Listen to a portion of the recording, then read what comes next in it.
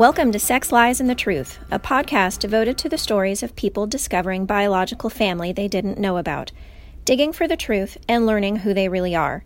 I'm Jody Klugman-Rabb, a licensed marriage and family therapist with my own DNA story. My name is Christina Fitzgibbons. I'm a genetic and investigative genealogist.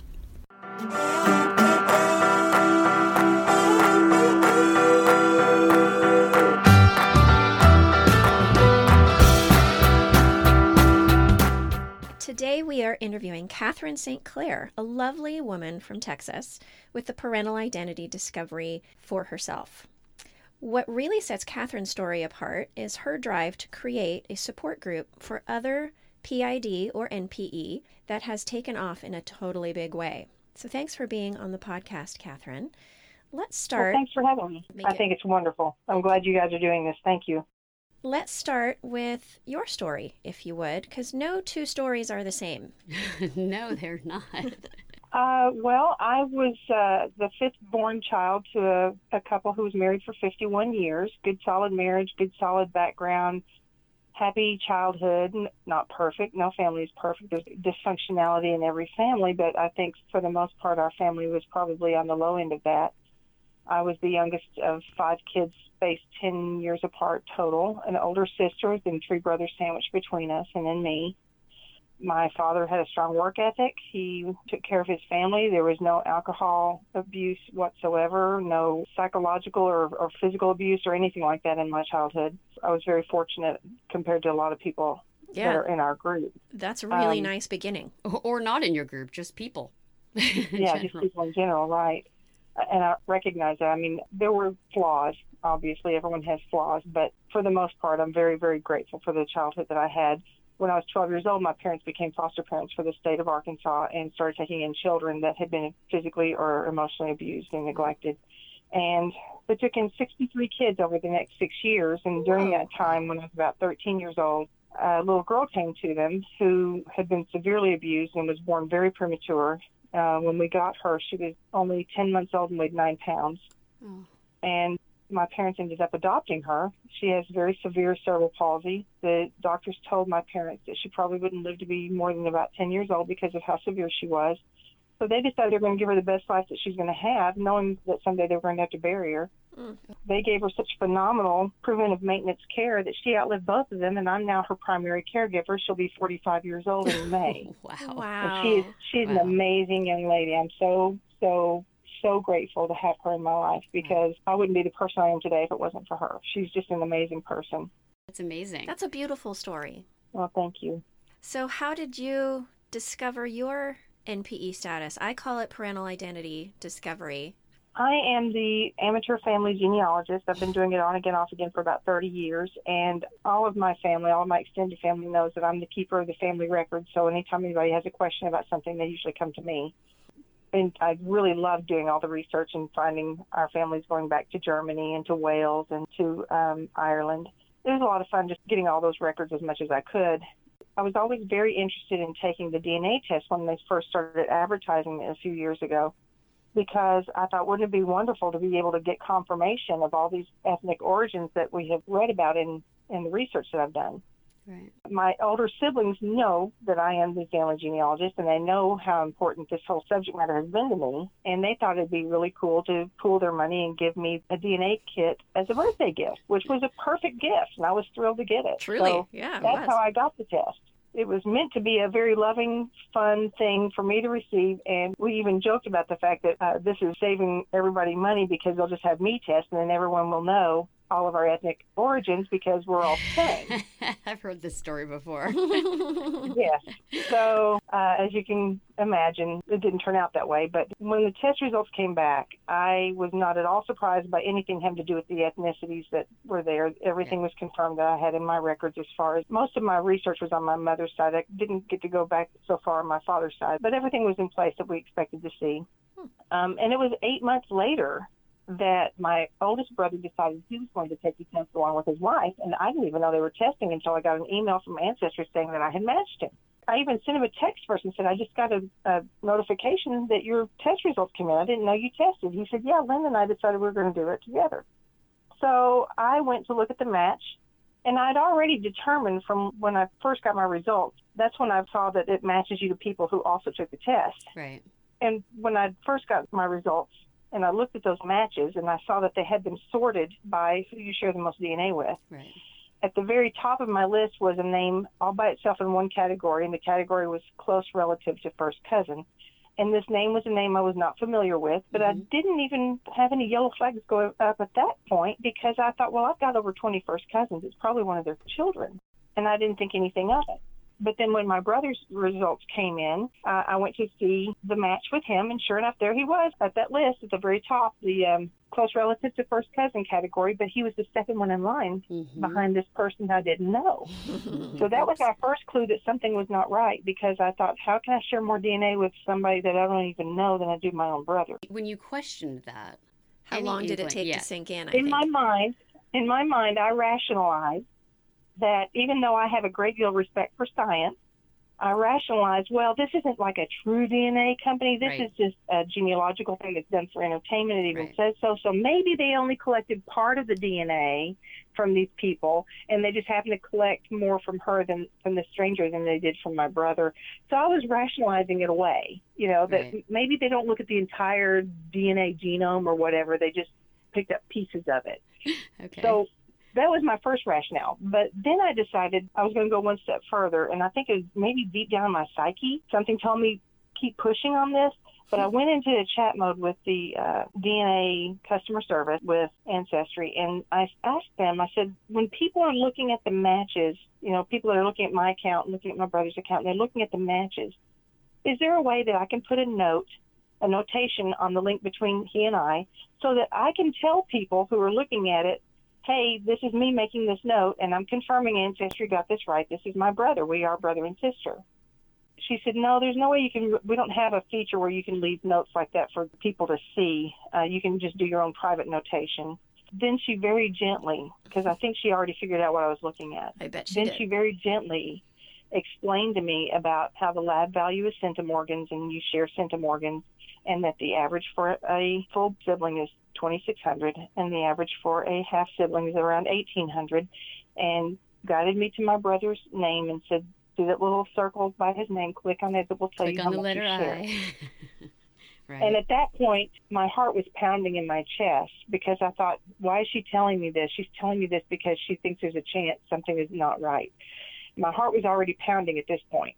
I clicked on that little circle, and 1843 popped up. And I looked at it, and I said, I typed back to her, it says 1843. And honestly, even at that moment, I was expecting her to come back and say, oh, except for the exception to the rule, which is blah, blah, blah, blah. You always want to be that exception, yeah. Right. I was expecting her to say something like that, but all she did was come back and say, that means he's your half-brother. Wow, I'm actually surprised that they did that. I wonder if they would do that now. I think they're trained to handle this now. So when she said that, I looked at my computer and just pushed my chair back, like away from my desk, like I was trying to get away from the snake. I mean, like physically, I wanted to get away from it. So I backed up and just stared at it for a second. And I didn't realize that I must have been holding my breath all that time, because I looked up at the ceiling, and the ceiling tiles started swirling like there was no right angles to them anymore. Kind of like what you see on TV about an LSD trip. It's like the ceiling went into liquid form and just started swirling around. And the logical part of my brain, I split everything, logical being the adult and emotional being the child. Well, the adult in me said to the child in me at that moment when I looked at the ceiling, okay, that's not natural. It's not really happening. The fact that you're actually seeing this means you're about to black out, so you need to lay your head down on the desk. And I just started taking long, deep, cleansing breaths, and the adult in me is going, nothing's changed. You're still the same person. You're still at work. Oh, this was happening at work? Going on. Oh, gosh. Yes, I was at work. It was at lunchtime at work. I was at work. Oh, good grief. Did you initially think it was something with regard to your DNA and something with an NPE situation, or your brother's? Because it could have been either of you. At that moment, when I realized that we're half siblings, at that moment, it didn't occur to me which one of us is missing our dad. Got it. Okay. I mean, I took for granted that we both shared mom, but my thought process had not even gone to that point yet. Right. And then when I finally regrouped And I went back because there was this long silence. I wasn't saying anything to this woman. I typed back to her. I said, thank you. You've been very helpful. And she said, I'm very sorry. I know this isn't news you wanted to get this way. And I said, I suppose you see this every day. You know, I was trying to minimize how devastated I was at that moment by saying this is normal.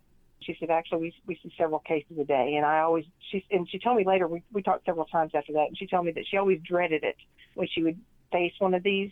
But she said, I've always been very open and honest and factual when I speak to somebody in this situation, because I know if it happened to me, I would want somebody to be truthful with me too. In answer to your question about figuring out who was who, it was probably within minutes after that I started realizing it's me. I'm the odd man out, because this person at the top of the list didn't match anybody my brother at all. Yeah. How far apart are you from the next sibling in terms of age? Child number 4 and I are 20 months apart. 20. Okay, so close in age. Okay.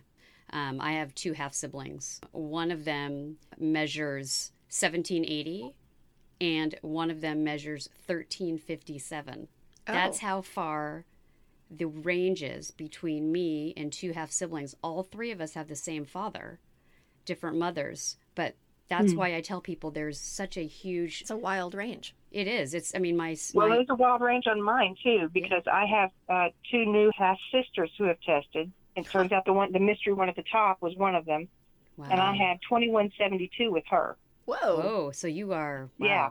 And she's the 80-year-old that lives in California that, I don't know if you saw the Today Show appearance. Yeah. She has the same eyes I have. And then the other sister, Mona, the other half-sister from my father, and hers is like 1,500 something, 1,534, I think. The lowest people who have ever been found to be half-siblings at 1,300 and the highest being 2,300. They get confused by the range. And, well, it doesn't make sense. I'm like, well, no, that's just the way it works. You know, Well, it does make sense to me, because I think if we delve deeper, we could probably find that on Rayetta's side of the family, on her mother's side, there may be some relationship to my mother. Oh, there you go. Yeah. Could be second cousins or something, or third cousins, and maybe that's why there's a little more higher DNA. How did you tell your family? That was really hard. I'll admit I got a little bit paranoid, because I didn't know if my brother, who had taken the test, had looked at it close enough to realize that we were half siblings. So I didn't know if he knew and just wasn't telling me. My siblings and I, we all get along pretty well, but we're not real close. Not about a lot of things. We have very differing views on lots of different things, so we just kind of keep to ourselves. So I wasn't sure if maybe he knew and he just wasn't saying anything to me. I found out on May 17th. That's the day the floor fell out from underneath me. And my little sister's birthday was 3 days later, and we all got together at a restaurant the following weekend to celebrate her birthday. I sat there in the restaurant while everyone sat around the table. There was about 15 of us there. And I looked at my brother, I looked at my other brother, I looked at my sister, and everyone was just kind of chitty-chatting along and like didn't have a care in the world. And the whole time I was thinking, do you guys know? Have you been talking amongst yourselves and said, just don't tell her? You know, I was paranoid. How long have you known? Anyway, did you already know beforehand or whatever? Sibling number 3, his name's Marty. He lives with me. He's a retired, disabled Vietnam-era veteran. So he knew. I told him the same day. Mm-hmm. And he was real worried about how my other 2 older siblings that we met with at dinner that night, he was worried about how they were going to react, because he was worried about my psyche. He saw how much this hurt me. Aww. So we waited till after dinner, because I didn't want to spoil my little sister's birthday. And when we came back outside to load my little sister up into the van with her nurse, as she was taking care of getting her all loaded in there, we're just standing there in the parking lot. It was interesting because we had 2 little conversations going at once. It was me and my 3 siblings standing in a circle, and then behind me was my daughter, a sister-in-law, and 2 nieces standing in a circle. And they were eavesdropping. I found out later my daughter said they heard my conversation with my siblings, and they're like, what did she just say? So my daughter's going, well, my mom has reason to believe, blah, blah, blah. But with my siblings, I was looking across at my oldest brother, and I said, did you look really close at the connection between you and I on the DNA test? And he said, well, yeah, I looked at it. Why? And I said, how close did you look? He said, what do you mean? And I said, it turns out that I'm not your full sister. I'm your half-sister. He goes, what? And he picked up his phone and started to log in. My sister, who was standing to my right, said, what did she just say? My brother that took the test was standing in front of me, and she said she's not my sister. And he's still poking around on his phone. And she said, what do you mean? And I said, I didn't say I'm not your sister. I said I'm not your full sister. I'm your half-sister. And I said, I would not kid about something like this. Believe me, I wish it wasn't true. And then my brother said, you're not kidding about this, are you? And I said, no, I'm not. I wish I was. He said, well, how do you know? So I explained to them what I found. And then all of a sudden, my sister said, it was that man at such and such store, wasn't it? Oh. Wait, she said it was a man at a store? They knew who it was. They already had knew? an idea. Oh, why did They had an idea. And I said, wow. I almost fell over. I looked at my brother who lives with me, because by then I'd already figured out who my biological father was, and I knew that he owned this store. I knew that my mother worked for him briefly. I already knew all this, but I mean, until I had these results, I never knew my mother even worked at that store. I knew of the store. I grew up in that same town, and that store was there, but I never went in it. Never knew that my mother worked there. It was never discussed in all those years. Nobody in our household ever discussed the fact that Mom had ever worked there. It was like it never happened. In fact, when my new sister told me that she found out that my mother had worked there, I said, no, you're mistaken. My mom never worked there. And she said, yeah, she did. So it was my own new sister telling me this. Wow. So now my sister I grew up with said it was that man at such and such store, wasn't it? Did they? And I looked at my brother to my left that lives with me, and he and I both have just bugged out our eyes. And I said, oh, my gosh, it's true then. And then she said, well, I remember Mom working there. And she said, and I remember her being really upset when she quit her job, and she was crying really hard. Wow. I remember that. Wow. So no wonder no one talked about her working at that store, because there was an upset at the end. I will say this. I don't know what the relationship was between my mother and my biological father, other than the fact that she worked there briefly and she quit. I don't know if there was a romance. I don't know if it was an affair. I don't know if it was an innocent flirtation that got away from her. I don't know if it was an all-out assault. I don't know. Yeah. And I'll never know. Because Mom passed already. Everyone's gone. Yeah. Okay. All I have is the clues of people who remember that era. Right. And this was one of the clues that my sister remembered. And she said that right after Mom stopped working there, she was so much happier after she stopped working there, and that she and Dad were very close. So I don't know what happened, but I just know that my parents had a pretty good marriage for 51 years, and they never talked about the fact that my mother worked there. So I've got my own speculations, but it doesn't really matter anymore, because what matters to me is that I've got two new sisters who have completely embraced me, and I see no point in speculating on the what-ifs of what happened with my mother and my biological father, because all it could do is hurt them. Those siblings of yours, through your biological father, were they during a marriage, a single marriage of his? No, the first one, Rayetta, is from his first marriage, and that marriage ended when she was only about a year old. Okay. And then her mother moved her out of state, and so Rayetta did not grow up with him or his influence in her life. Okay. He remarried and had two children from that marriage. There is a brother out there, too, but I haven't met him or had any contact with him. Not yet, anyway. I figure eventually we might. Mona and then her younger brother were from that second marriage. And then that marriage ended, and then he married a third time, but he didn't have any other children that we know of from that marriage. But, well, I mean, I know for a fact he didn't have any children from that marriage. That widow is still alive. The sister of yours from his first marriage, has she indicated why she wasn't in his life? It was classic, typical for that era. I mean, she's 80 years old. Back then, when a woman left her husband and took off with the kids, it was very unusual that they would continue to co-parent. You know how that was back then. Yeah. And she was in a different state. I think she took her off from Arkansas to California. She did not see him again until she was in her 20s. One of my questions was going to be, how have your family relationships been impacted? It sounds like not really negatively.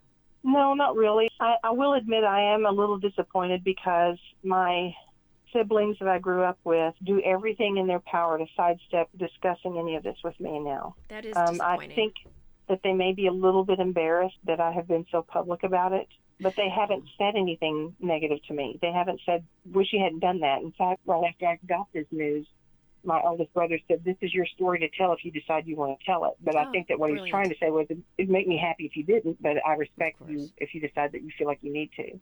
And they have not acknowledged anything that has happened as far as national media. They don't want to go there. They haven't even acknowledged it happened. I can relate to that. I've had family who's had similar responses, but they haven't been so magnanimous about it. They've decided to just remove themselves altogether. So yeah, I sense some detachment, but I don't think it's meant to be. I don't think it's a hostile motivation. I think that they just don't know what to do. When people don't talk about it, which we see, it starts to look like it's something bad about something current, like it's just the story. It's just part of the story. It was so long ago. I think that the more people talk about it as just, a fact of something that happened, and it helps. I do think it helps more people come out. Even with Jody, she asked pretty quickly after she had her news, does this happen? Is this a thing? Is this a thing? I go, oh, it's a thing. And I think it gives people sort of more motivation to find those answers and just accept them instead of not talk about them. When you just said that she asked, did this happen? Is this a thing? It reminds me of one of our first days of our group. I literally broke down in tears looking at my computer when one of the members of our group said, is it okay to be angry? Oh. Like we don't even know if we're allowed to have the emotions that we have because it's so foreign and we feel like there's no normal to compare to. Right. So it is important that we and talk. Yet it's been happening throughout human history. This of is course it has. Not new to the 20th century or the 21st century. This has been going on for as long as human beings have been having sex. Mm-hmm. Yeah. So let's talk about your group, because you are the founding member of the NPE Gateway and NPE Friends and a variety of other subgroups that have popped up from that now on Facebook. In the aftermath of my discovery, as devastated as I was, I had this very strong desire or need. I kept telling myself, something good has to come of this. It cannot be this horrible. I've got to have something good come out of this. I sidestepped into finding one other person who also had an NPE experience, and the two of us talked for 3 hours one night and realized that just talking to each other helped so much. I said, well, let's find 4 or 5 more people like us, and we can help them, and they can help us, and we'll all feel better. So that's what motivated me to even create the group, and I actually set a very lofty goal of, wouldn't it be great if we could find as many as 12 people? Because like you, is this a thing? I figured if it is a thing, it's very rare, and there won't be that many people out there. But as you know, it's not the case. We had over 100 people in the first week. Wow! And at our 1 year anniversary, we had just over 1,000, which was last June. The end of June. So since June, we've gone from 1,000 members to almost 4,700 members. Oh, boy. Yeah, which I think will only increase after the holiday rush to get the discounted at-home tests. I think so, too. Yeah, it will. I think those results will be in the next 3-4 weeks, is my guess. Great. So right now, the 23andMe and Ancestry.com people are furiously trying to figure out how to train new people on how to break the news to callers who go, you got this wrong. Well, I think last year they hired people just to process the tests because they were so delayed. The 3 weeks that it normally would take were taking 6 to 8. So this year they had another record number of tests from all the testing companies. So I anticipate just after Super Bowl weekend, it's going to be another flood of results coming in. If I remember correctly, I think that they said that Ancestry alone sold 1.5 million tests over Black Friday weekend. That alone, and knowing that the majority of those are in the United States, if 10% of the population has a not parent expected situation, which is a conservative estimate in my opinion, I but agree. That's what's out there. But let's just say, for the sake of argument, 10%. That's 150,000 people who are going to have the floor fall out from underneath them. And if you figure that 25% of those are on Facebook, that's 37,500 people. Yep. So you take that 37,500 people and figure that even if only half of them realize that they have this happen to them and they're on Facebook, they're going to come looking for some help. Yep. Yeah, they do start poking around. So I think it's safe to assume we're going to have about 10,000 people minimum knocking on our door in the next couple of months. Yeah. Wow. Are you prepared for that? No. I haven't been prepared for any of this. Are you kidding? I have a phenomenal group of people that are also members of our group, our moderators and our admins, who work feverishly. They wake up in the middle of the night and pick up their phones to see if there's somebody out there that needs somebody to talk to. Yeah, I was wondering how that worked. They work feverishly to help keep this running like a well-oiled machine. So I'm very thankful for that. Wow. And they're all doing this as a volunteer. Everybody is. Nobody's made a penny off of anything that I know of. Where do you see the group going? Or groups, I should say, because there are so many of them now that are all interrelated. Well, the biggest focus right now for me is to do what we started out our goal was, which was to provide emotional support to these people. So I'm hoping that this group will continue to thrive in that respect. We've also expanded to our regional groups so that there's a more intimate gathering statewide or in a region, like we have 4 or 5 regions in California and 6 in Texas. So if people want to have a more intimate conversation, they've got that opportunity as well. That's my biggest focus, is that. Now, on the other side of it, the growth that is naturally occurring from this is that we have people who need DNA tests, and they need them to prove a paternal confirmation or in an adoption situation, either side. Let's say that you took the test, you find out that you're an NPE, you do the research, you find your biological father, he's still alive, you reach out to him, you say, do you remember my mom? Yeah, I remember your mom. Well, I think you're my dad. Well, I don't know if I'm your dad or not. I probably am not. Okay, well, you know what? If you'll just take a test and let me know, I'll go away. If it's wrong, it's wrong. Well, yeah, sure, I'll take a test, but I'm not spending $100 on a test. Well, guess what? You don't have an extra $100 on you right now to do it. So you can come to us. We've created this new nonprofit that is, the paperwork is being filed with the IRS as we speak to get our nonprofit status, called NPE Friends Fellowship. It is created so that we can support the needs of the NPEs. We have our DNA test kit grant program so that if you're in a situation where you need a test quick because, let's strike while the iron's hot, yeah, exactly. You can contact us and say, I have this financial need. I can't afford a test right now, but I need to get this test done. Great. We will order it and ship it to that person immediately. Right. Sometimes it's not the biological father we're testing. Sometimes it's a sibling that's saying, I'll test. Or, the biological father may be dead and they're still needing to find out. So we try to accommodate that. Another program we have is what we call our travel grant program. We've had a couple of members who have been in situations where they have found their biological father. They live across country from them. They're planning to go meet them in person one day, but they have to save up their money for their trip. And in 2 situations so far, we've had circumstances where one of them, his health suddenly declined and he started showing signs of dementia. And they said his decline is happening rapidly, and she wanted to get to him quickly while she could still have a conversation with him, but she couldn't afford the trip yet. So she had saved up most of her money for the trip. She said, I'm not quite there yet. So we made a grant that helped cover part of her travel costs. We can't do the entire trip, but we can at least supplement a little bit. And once they show proof that they've made their reservations for their flight or their car or whatever it is they're doing, then we give them an actual PayPal cash grant to go towards that trip. And then we had another situation where the 89-year-old father was going to have surgery. They said it's not major surgery, but he's 89 years old. He's going to have to go under general anesthetic. And the siblings who grew up with the man contacted the new NPE sibling and said, you might want to come now because he's going to have this surgery in 2 weeks. And you don't know how you're going to react to anesthesia. So we assisted her as well. So those are 2 things that we're doing right now. We have big plans in the future, too. We want to be involved in changing policy so that people who want to get their birth certificates amended and corrected can do it without it becoming a cost-prohibitive legal situation. We also want people to be able to get their names changed if they want to without it becoming as costly as it is. In the state of Texas, it's $450 to change your name. Wow. And it requires a judge's order. You have to go through court, which means you probably have to hire an attorney to do it. They do say everything is bigger in Texas, right? Right. like the cost of a name change.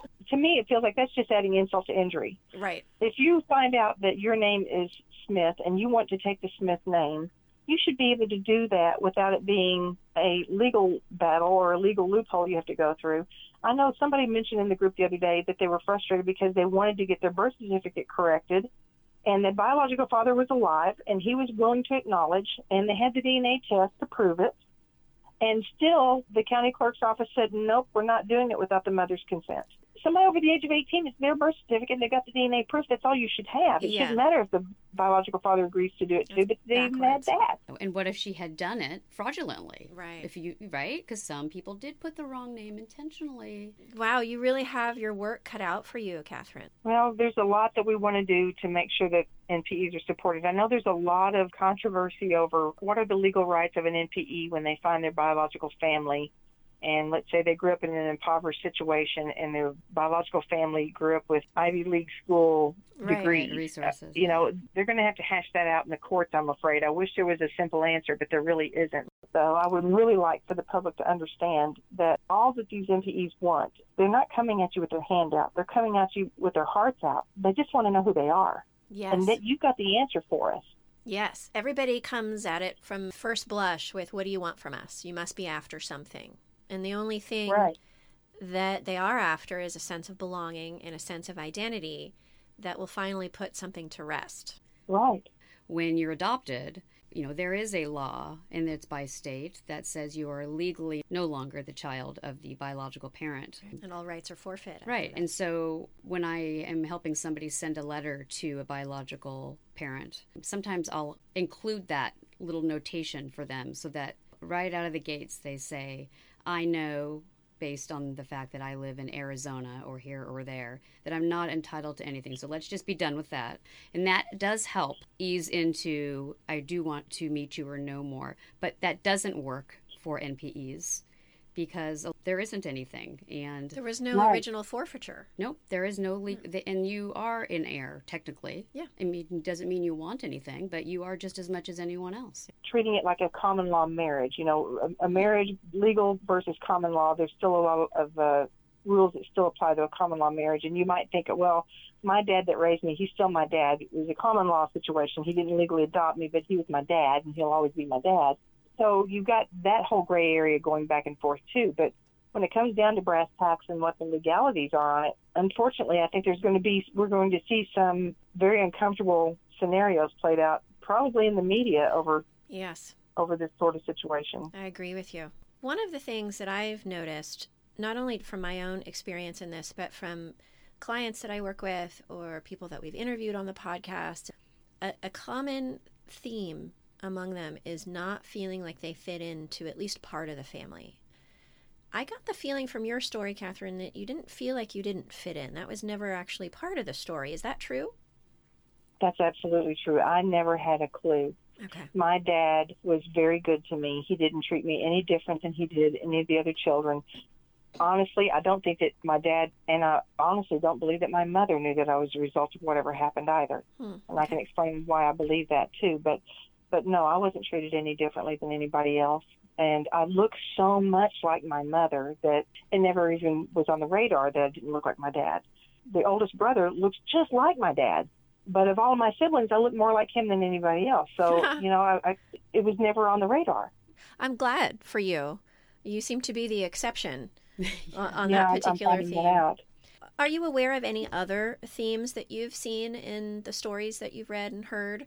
One is the sense of, I don't really feel like I belong here. There's a lack of fitting in. There's definitely the universal experience of, I'm not sure who I am now that I know. What does this mean about me? There's the anger and the grief. One thing that I have heard many people say is the same thing that I have said repeatedly. Until I could see a photograph of my biological father, I didn't want to look at myself in the mirror. Looking in the mirror was like looking at the reflection of a ghost, because I took for granted all my life that the reflection I was looking at was a piece of my mom and a piece of my dad and a piece of their parents.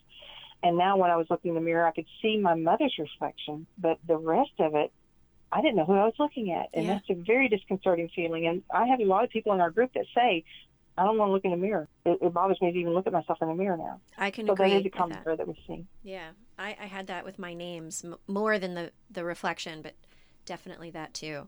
I'm curious to see what other themes are going to emerge. I haven't seen anything new yet. It all seems to revolve around the sense of identity, the sense of grief. I see every single person that walks through there is going through one stage or another of grief. Yes. It's so much like a death. Yes. They start off with the anger, absolute raw anger and fury. Now, I will say, as you know, there's exceptions to the rule, but there's so much anger in the beginning. And then after a while, and I had it too, after a while you work through it and you start trying to see things more clearly and you let it marinate and you think about what was it like for them when they were going through all of that.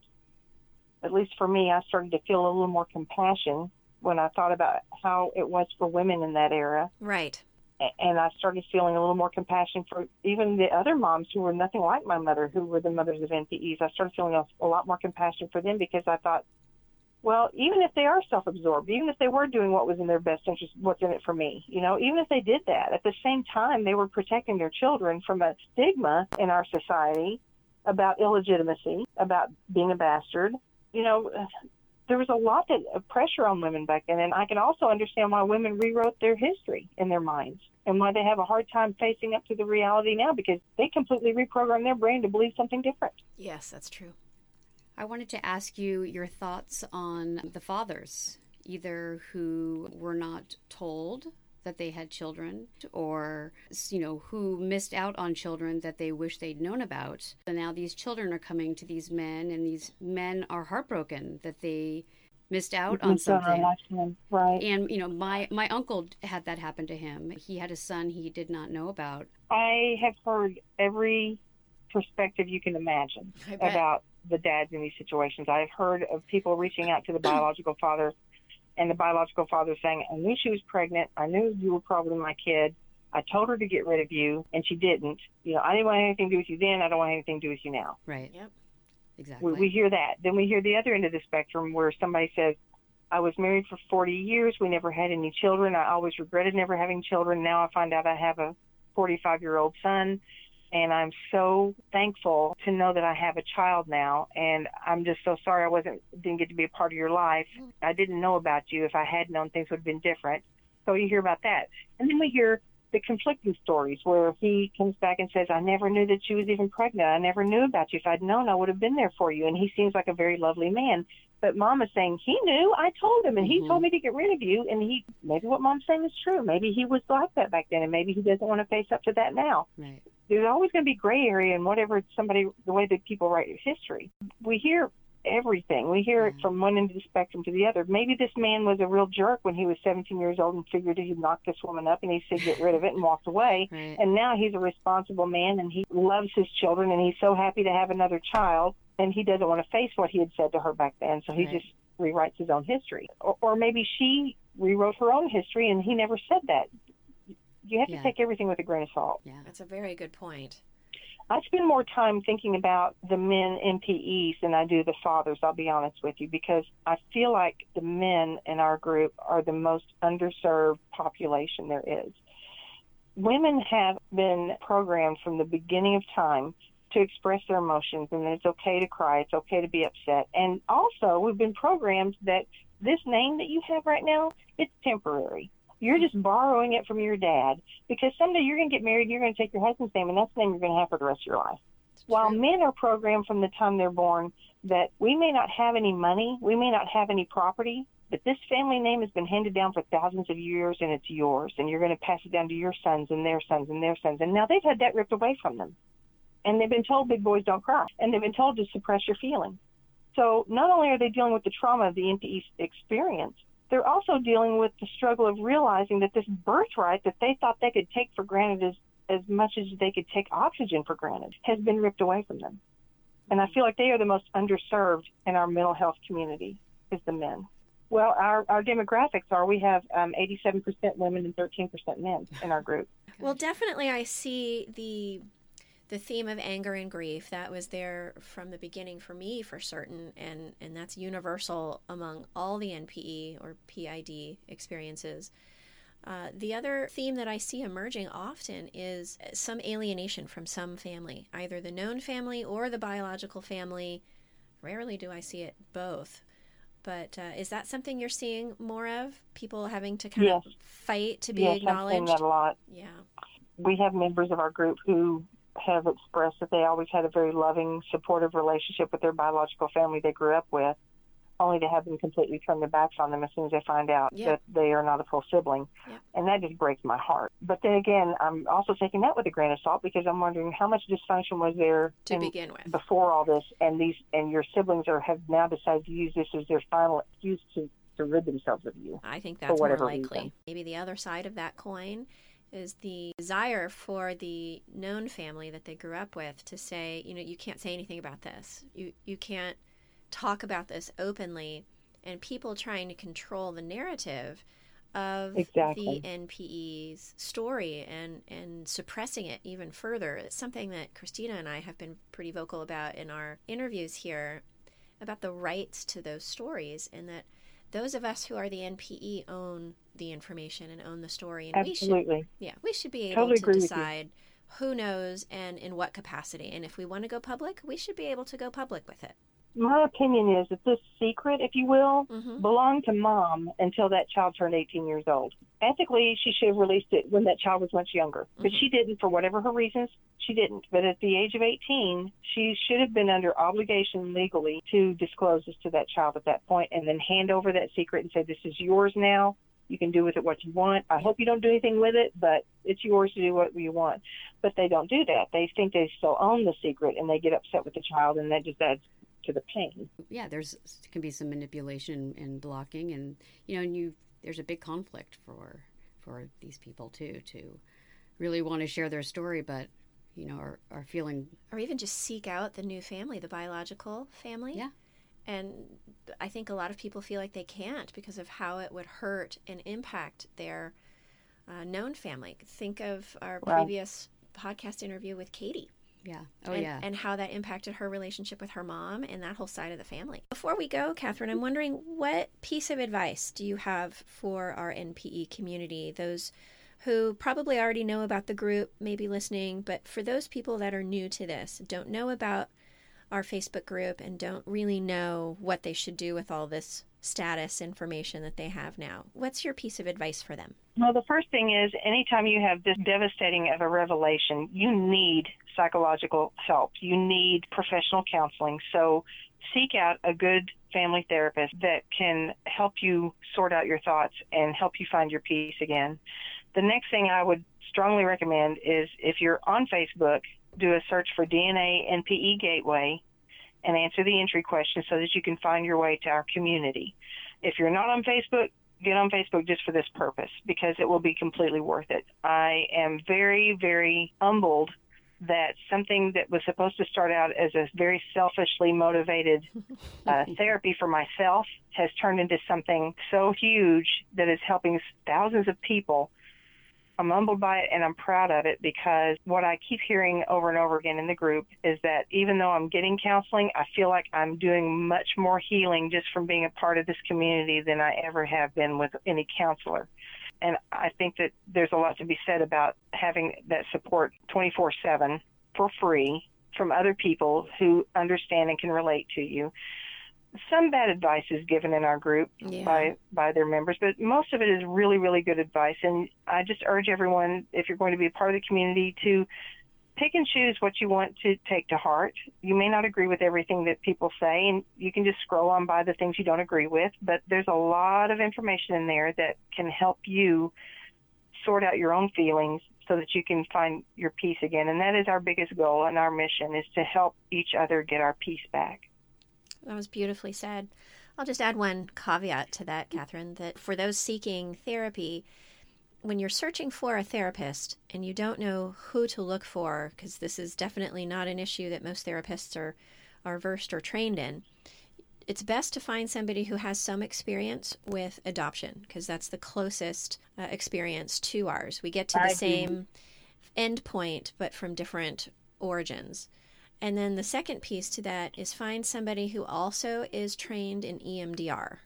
That's eye movement desensitization and reprocessing, which is a trauma therapy. And because of the nature of this experience, it is quite traumatic. And it can help re-solidify how you see yourself and the kinds of relationships and boundaries that you want to have with anybody in your life, whether they be biological family or known family or anything in between. Speaking to people listening to this podcast who are in the mental health community themselves, I would really love to see some organization done among the entities that certify counselors, perhaps. I'm not sure. You probably know more about this than I would, Jody, but I would like to see them come to people like us and say, we want to learn from you so that we can better serve the community who comes to us when they are hurting. I feel like we have a lot that we could do to help give information to people in the mental health community so that they can do this job more effectively. I agree. Because you asked earlier about common threads. Another common thread that I see in our group is that more often than not, people will say, well, I went to a therapist, but it was pointless. They didn't help me at all. Right. I went to a therapist myself personally, and he wanted to help me, but every other sentence he would circle back around and say, but deep down inside, you knew something was off, didn't you? Wow. No, I didn't. Wow. And then he'd come back around again and go, yeah, but really deep down inside you knew. And finally, after about the third time he did that, I thought, I'm wasting my money. Yeah. This man is not going to help me. That was the wrong So- therapist. Yes, you definitely. Right, he was the wrong person. And I know there's some wonderful therapists out there that are prepared, like you said, that have training with adoptees. That's what we need, you're right. But we need more of that. We need a lot more people trained properly. And I do believe that the first thing they need to do is come to us and talk to us so that they can gather the information they need so they can be more effective in their practice. Right. I think that's a perfect first step. And everything that you just said about retraining or adding on to training for professionals is exactly why I started focusing on this as a specialty in my practice. I was compelled to do more, to learn more for myself, but also to help others, because I knew that this was not a population that was going to be well served by the professionals out in the community. There just isn't enough experience with it yet. So one of my goals is to become expert enough in this to be able to go out and provide those trainings to other counselors. We're not going to get I it. think that's wonderful. We're and not going to get I would love it. to volunteer to help you with that in any way I can. Oh boy! Well, I oh will boy! take you up on that. You're taking on another one. And in the meantime, therapists out there that aren't trained, if these people are coming to you, just listen and be compassionate. Sometimes people just need an ear, and And you can do don't- more damage. And don't good. say, And don't this say, doesn't change anything about you. Yes, it does. Don't say that. It changes everything. It changes everything. Yeah. Well, on that note, Catherine, I really appreciate you taking your time out on your Sunday to talk to us and help reach out to more people. Thank you so much. Thank you. I appreciate Thank it too. you. I'm glad that you gave me this opportunity to talk about this. It's a really important subject.